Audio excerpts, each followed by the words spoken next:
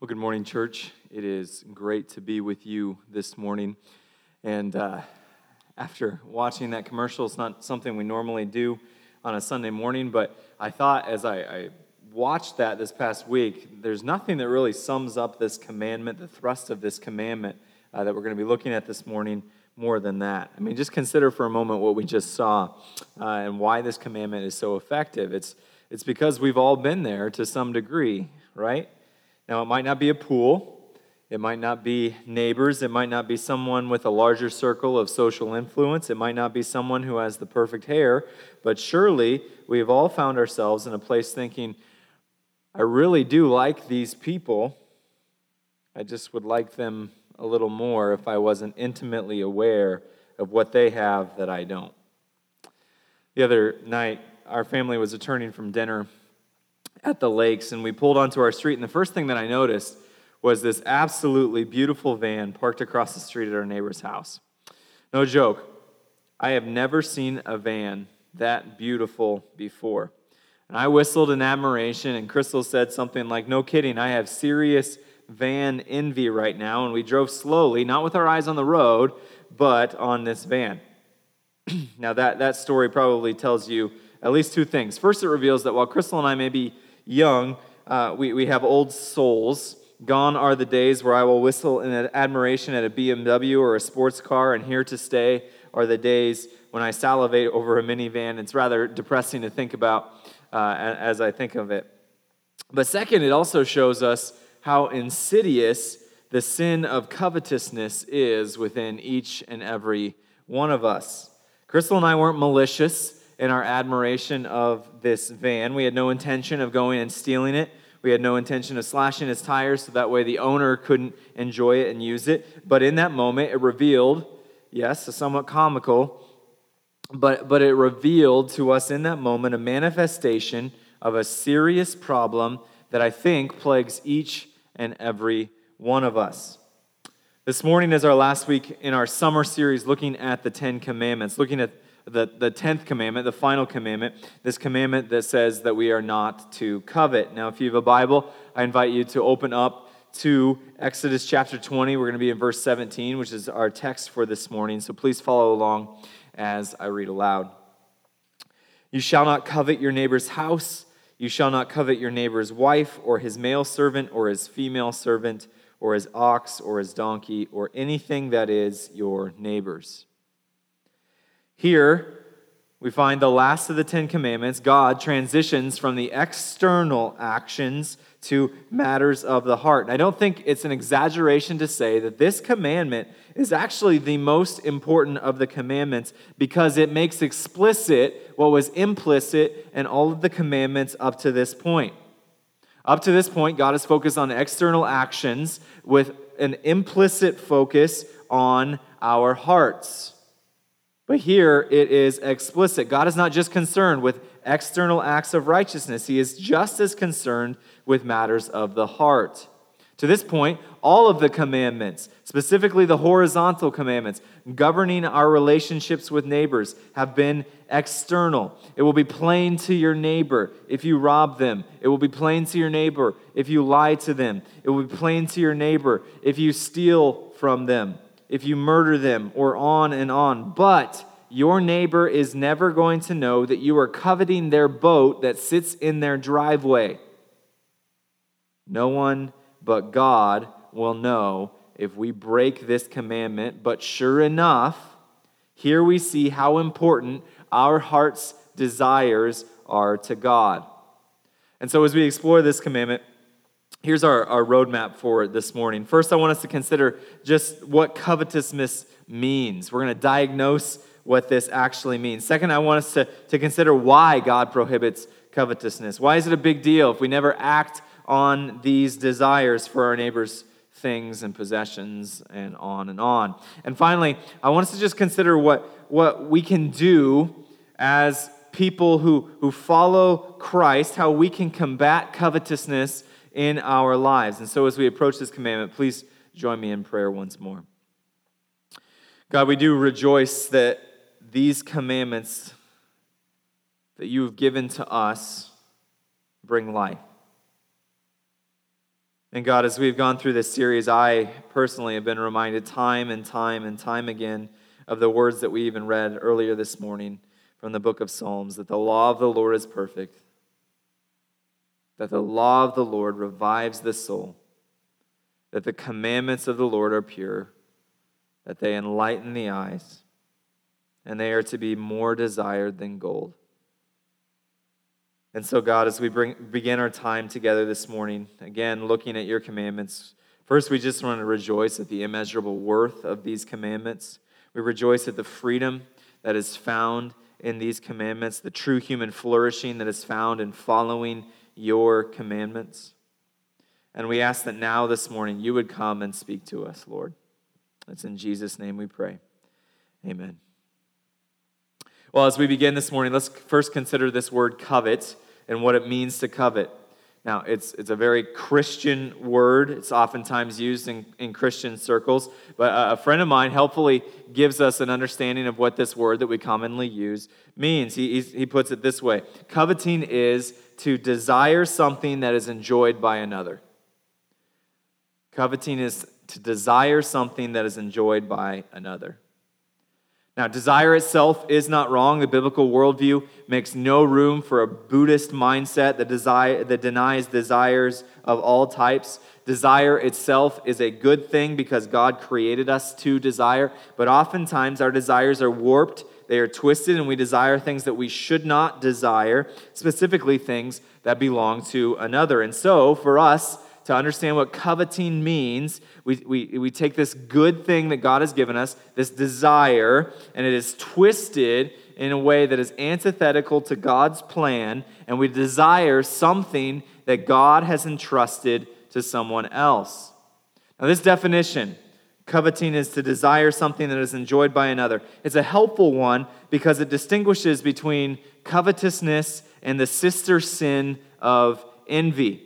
Covetousness often leads to envy, but envy is a deeper evil than covetousness. To quote the philosopher Cornelius Plantinga, envy is a nastier sin than covetousness.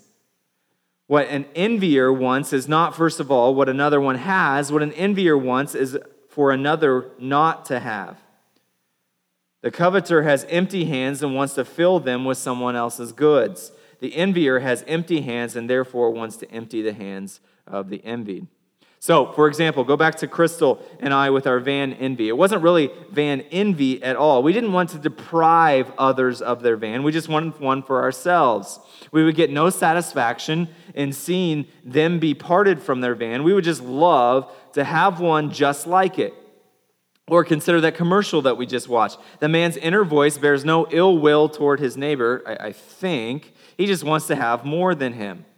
Now, why do I bring this distinction up? I bring it up because it shows just how pervasive this sin truly is. On occasion, in our weakest moments, we may be envious of others. We may desire to see them deprived of the good while we ourselves are exalted. But for the most part, we have no issue with other people owning their things. We just wish that we could also own them. We're going to dive into the implications of this distinction here in a few moments.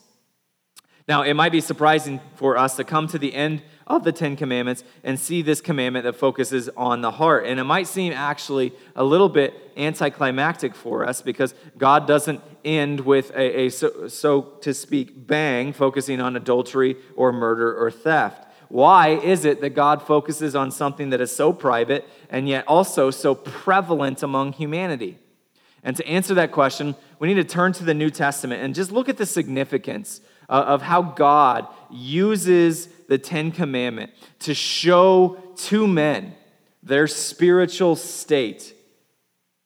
They come face to face with their spiritual state and are unable to run from their heart's condition because of the 10th commandment.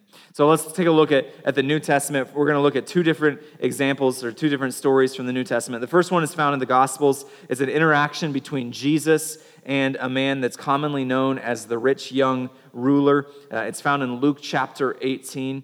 The rich young ruler, I'm going to try to describe what this man is like. He's a man who has his life together. He's got a life plan.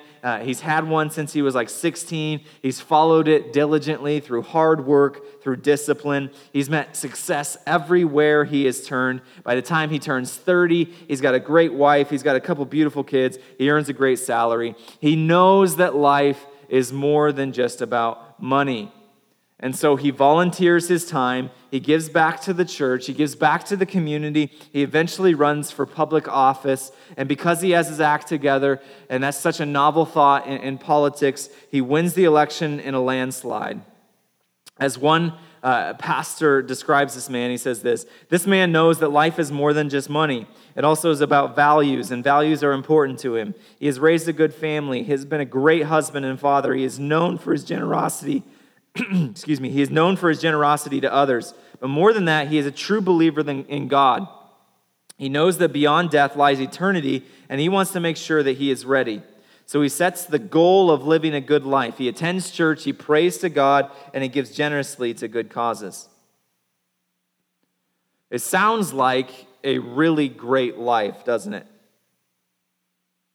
But then one day, this man hears that Jesus is in town. Jesus is the spiritual expert, and so he decides to go to him and ask him what I must do to inherit eternal life. This is a man who has accomplished everything he set his mind to. He set his mind to a lot of things. And although he has set his mind to honoring God, here he wants to check in with Jesus to make sure that he's got everything covered. How is it that Jesus responds to this man? Well, Jesus starts by quoting the Ten Commandments. He actually mentions, and even though he doesn't mention them in chronological order, Jesus mentions commandments 5 through 9. And how does the man respond? It's almost as if Jesus is listing every commandment. He's checking it off the list. Murder, well, I've never done that. Theft, I've earned all of my money the honest way, and on and on and on and on.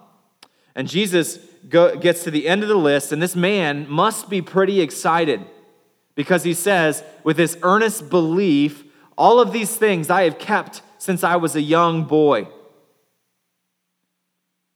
Why is it that Jesus doesn't mention the 10th commandment?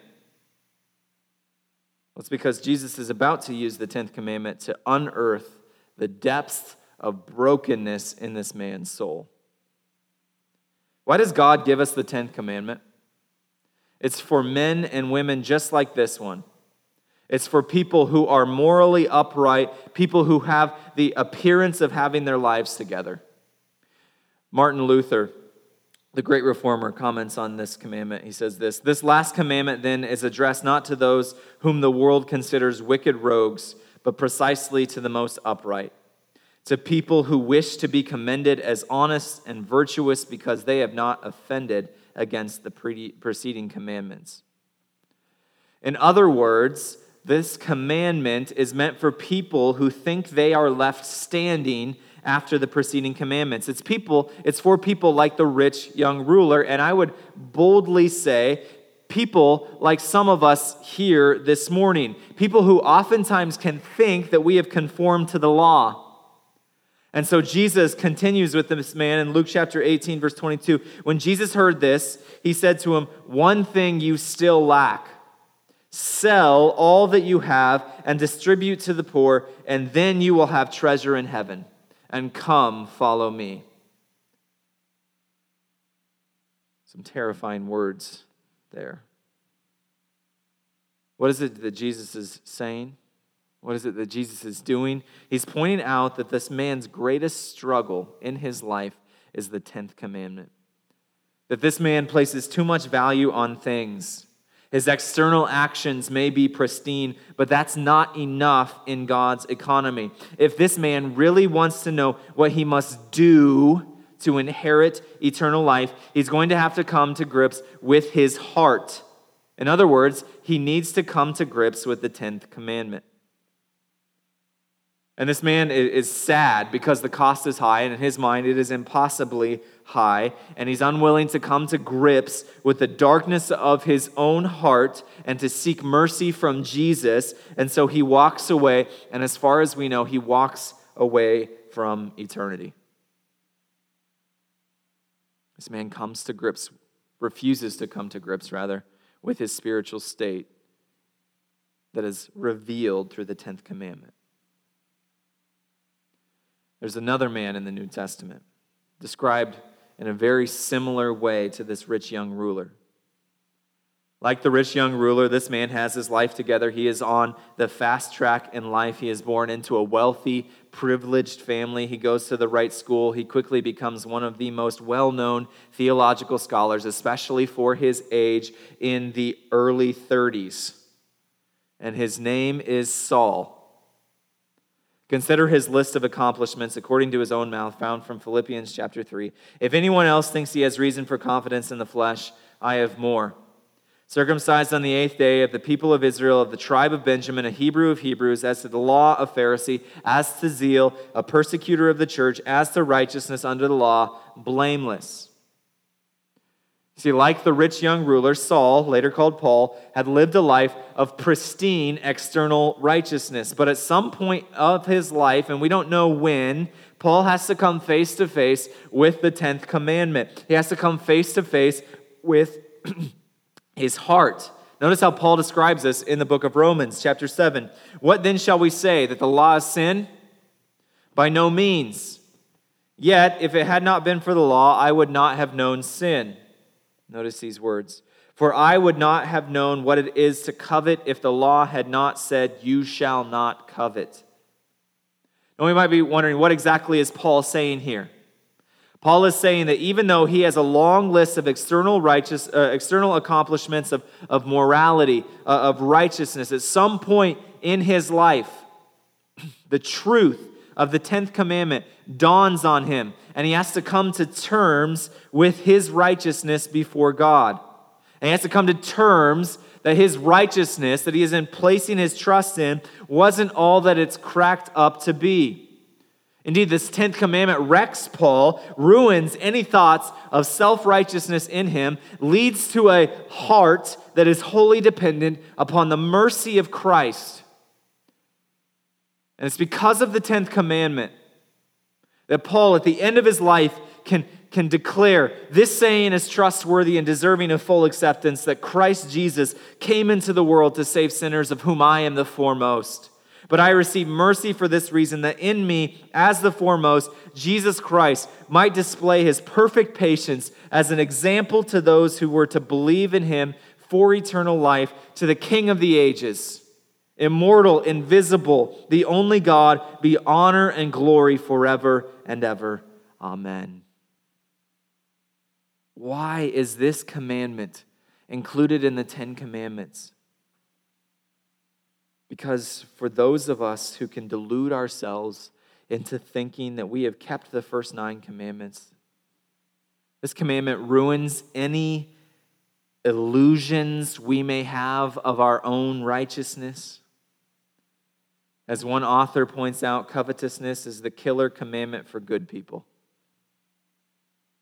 And once we have fully grasped the depths of this commandment, we will see that we are a long way from keeping the other 9. As we have explored the significance of this commandment, we've dipped into the why of this commandment too. Why does God prohibit covetousness? So let's dive a little bit deeper into the why, considering 3 reasons why God prohibits coveting in the 10 Commandments. First, covetousness is the root of all other sins. It's the root of all other sins. As we pointed out a few weeks ago, no sensual sin was ever committed that was not first imagined. Corrupt actions start with corrupted desires, and the Bible is filled with examples of those who were led into breaking the other commandments because they broke the first one. They broke this one first. One only needs to think of the account of David and Bathsheba, 2 Samuel chapter 11. How does the story start? Notice verse 2. It happened late one afternoon when David arose from his couch and was walking on the roof of the king's house, that he saw from the roof a woman bathing, and the woman was very beautiful. That's how the story starts. David just sees this woman and he desires her. And it ends with David committing adultery, breaking the 7th commandment, killing a man, breaking the 6th commandment, and lying about it to cover it all up, breaking the 9th commandment. David didn't set out to break these commandments. The story doesn't start with David saying to himself, I've done a pretty good job of keeping the 10 commandments, but it's time to spice life up. I want to go down in history as a murderer, as a perjurer, as an adulterer, so here goes nothing. No, it starts with covetousness. So it is with countless other sins. The word covet here in Exodus 20 is also used to describe the desires and the actions of the woman in Genesis 3. She sees the fruit and she desires, or she covets it and she takes it. And the rest is, as they say, history. Why does God prohibit covetousness? Because it is the root of all other kinds of sins. Second, covetousness is a horizontal manifestation of a vertical problem. It is a horizontal manifestation of a vertical problem. Recall what we said earlier about the difference between covetousness and envy. Envy wants to deprive our neighbors of something for our benefit, while covetousness is indifferent to our neighbor's well-being as long as we also get the same benefit.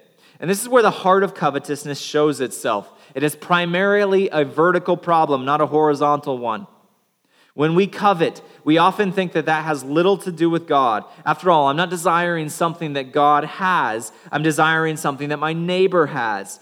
But when we covet, we are desiring the blessings that God has entrusted to another for our own. Fundamentally, covetousness shows a fracture in our vertical relationship with God. It shows not that we have a problem with our neighbor, but that we have a problem with God. Covetousness is a complaint against God, that the life that He has given to us is not good enough. But instead, we should have been given the same things that someone else has. Coveting rears its head, not just with material plenty, but in virtually every area. When Crystal and I lived in the Chicago area, first got married, one of the claims to fame of our first neighborhood was that Michael Jordan lived right down the road. It was common for us when we'd have family or friends visiting that we'd take a short drive down to his place, go over to the gate with this iconic 23 on the gate, show them a glimpse of his property. Indeed, the North Shore of Chicago, where we lived, one of the wealthiest parts of the Chicago metro area. Bike rides through the neighborhoods, through residential areas would show houses worth millions of dollars, and on the few times where we were welcomed into those houses, we would encounter just as much wealth on the inside as on the out. And it was commonplace for our old Malibu to be waiting at the same red light with literally millions of dollars worth of cars around us. Now, I can honestly say that we didn't struggle all that much with coveting the wealth of our neighbors in those days. Well, for one, coveting oftentimes strikes closer to home. It didn't bother me when the people who made millions of dollars a year had millions of dollars worth of toys. It seemed ridiculous to even entertain those types of thoughts, to compare myself with the players from the Bears and the Bulls that we would sometimes run into at the store.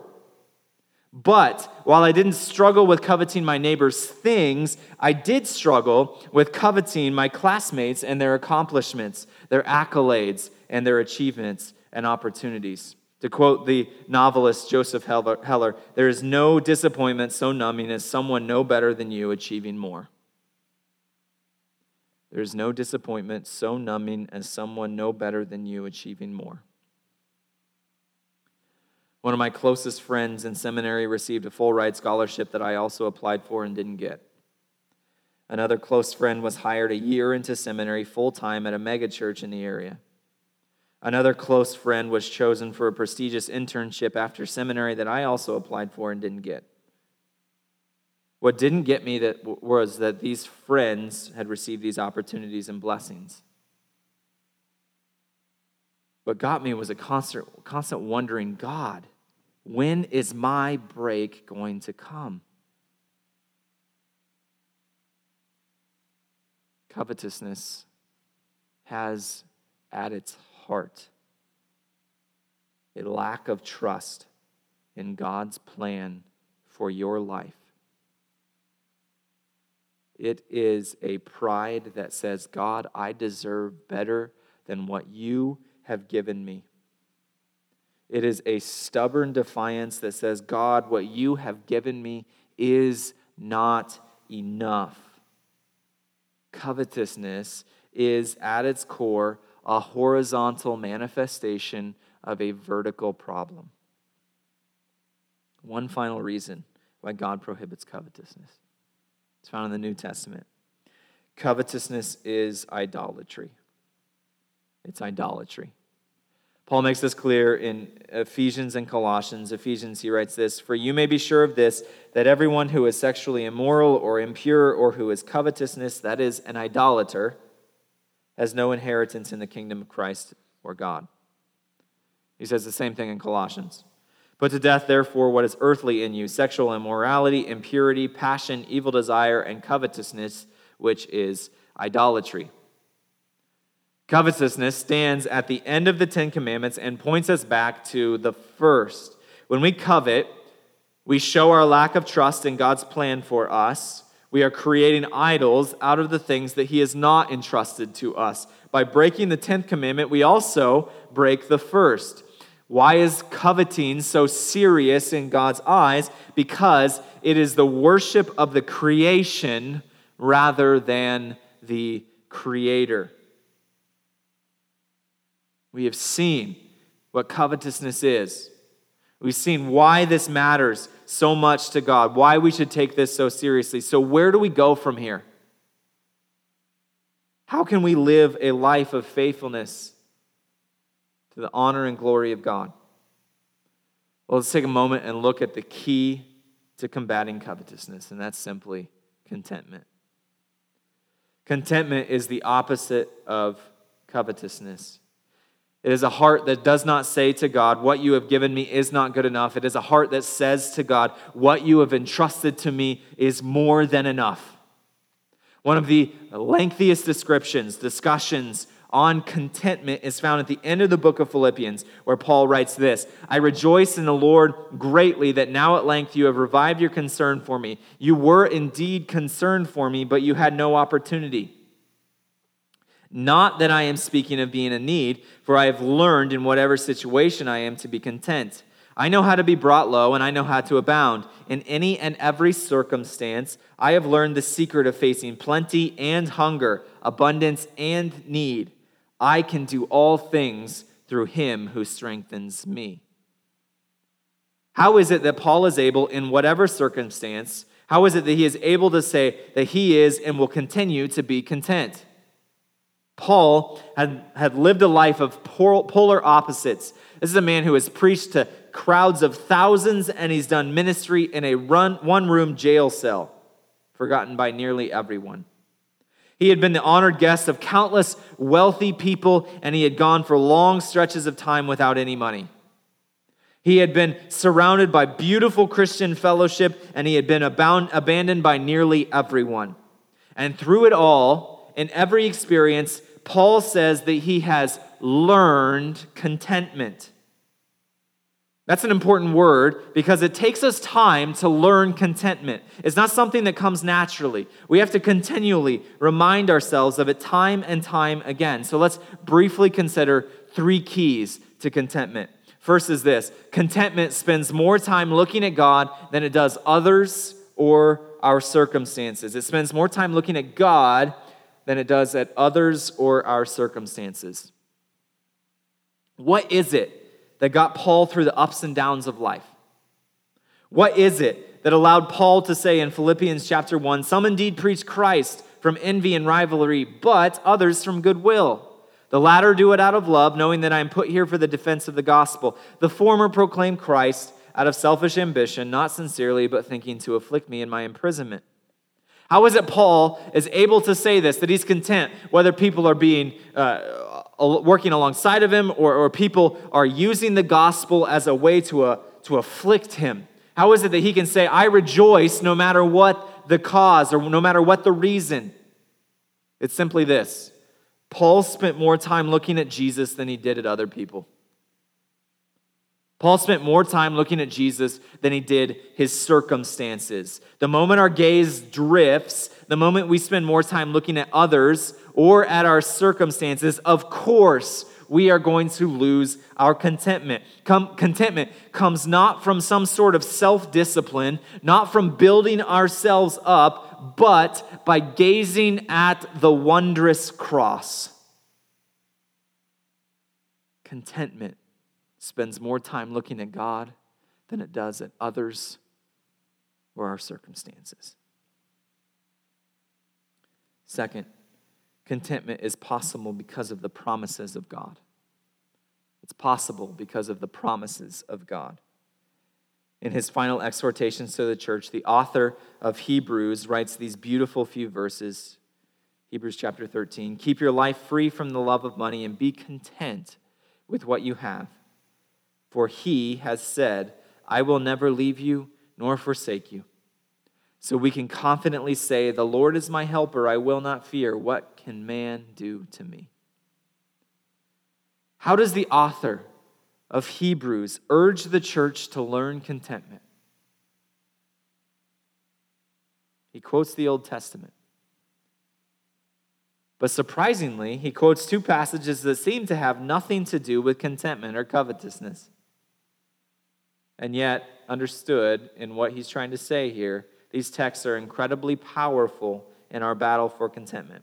The first one is this, I will never leave you or forsake you. It's from Joshua chapter 1. It's right after the people of Israel, right as the people of Israel are about to enter the promised land under Joshua, their new leader. This is a generation that's well acquainted with spiritual failure. Their parents' generation has died in the wilderness because of the rebellion against God. And yet here, God says, right on the verge of the promised land, I will never leave you, I will never forsake you. When we are tempted to covet our neighbor's things, when we are tempted to covet our coworker's promotion, your brother-in-law's accomplishments, remember this. God has committed to never leave you, to never forsake you, even when you have turned your back on him.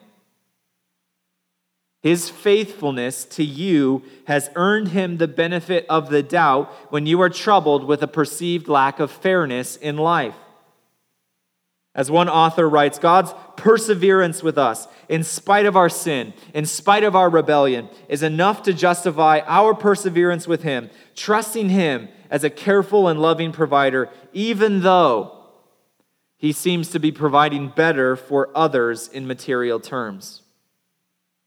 God has promised to never leave or forsake you, a promise that he intends on keeping. That's the thrust of the second quote from Psalm 118, a reminder that God has been faithful to you, regardless of your own degree of faithfulness to him. And so why would you complain about God's fairness? The second key to contentment is to gaze upon the promises of God. The third is not so much a key as much as a result. Contentment allows you to truly love your neighbor. Contentment allows you to truly love your neighbor.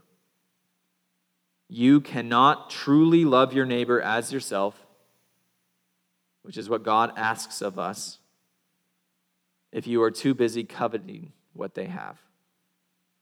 If you're too busy coveting their accomplishments, their life, and you aren't content with your own. Notice Paul's words in Romans.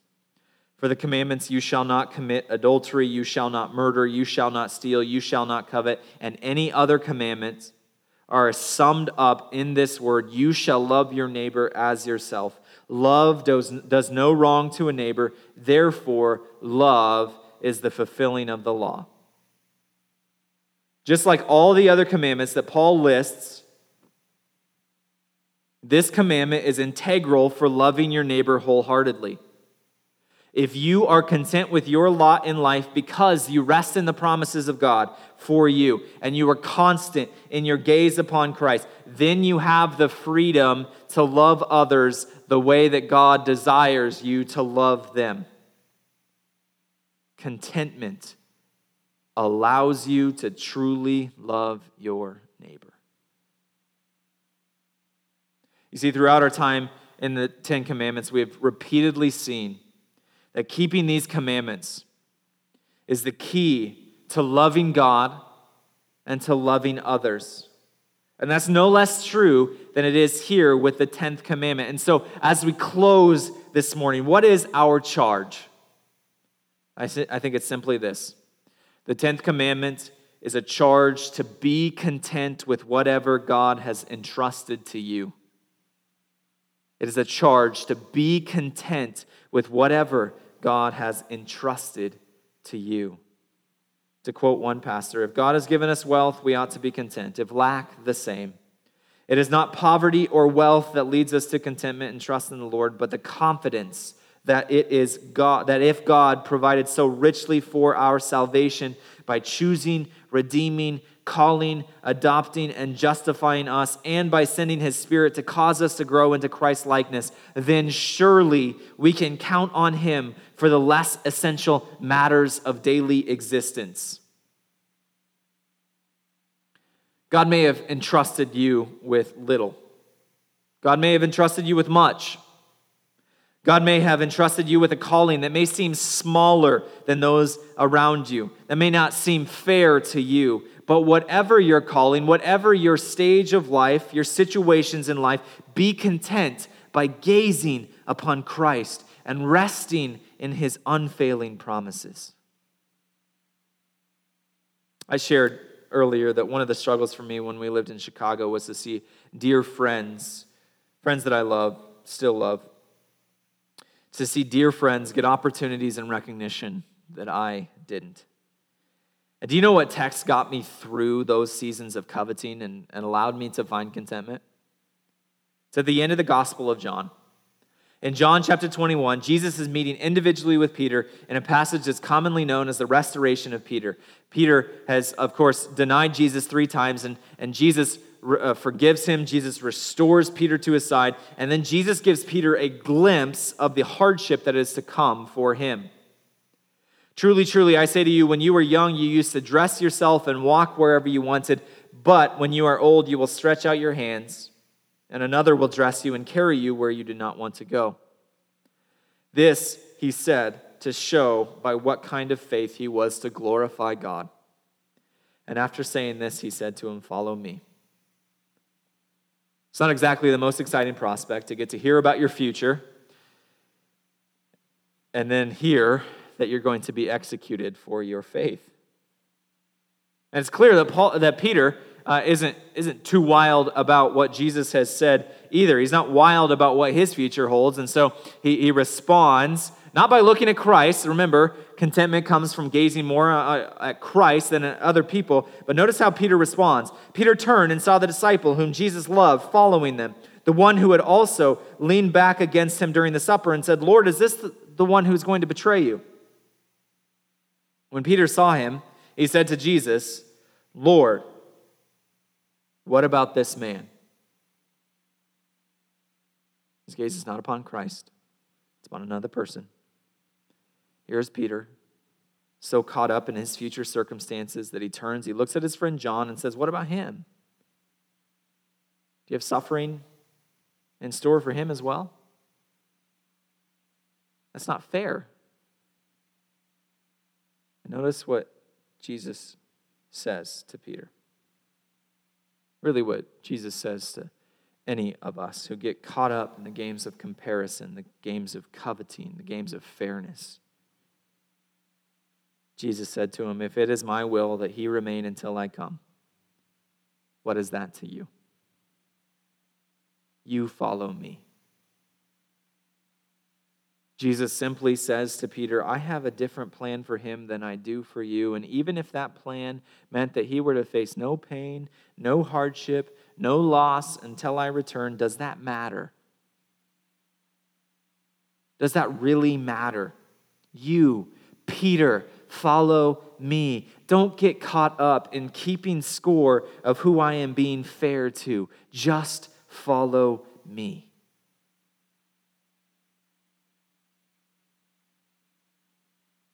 God says the same thing to each of us this morning. Follow me. Be content with what God has entrusted to you, because he has proven himself faithful, and he will always keep his promises. Let's pray. Lord, we thank you for your word, and we thank you that it is living and active, that you can use words that were written so long ago. And they are still relevant, they are still truthful, they are still able to transform lives through the work of your Spirit. And so, God, now I just pray that you would help each and every one of us come to grips with our own hearts, to examine ourselves, to see where our desires, which is a good thing from you, are often twisted. Help us to be content, not by gazing at others, not by gazing at our circumstances, but by looking at you, by clinging to the promises of God, to be content with what you have entrusted to us. It's in Jesus' name we pray. Amen.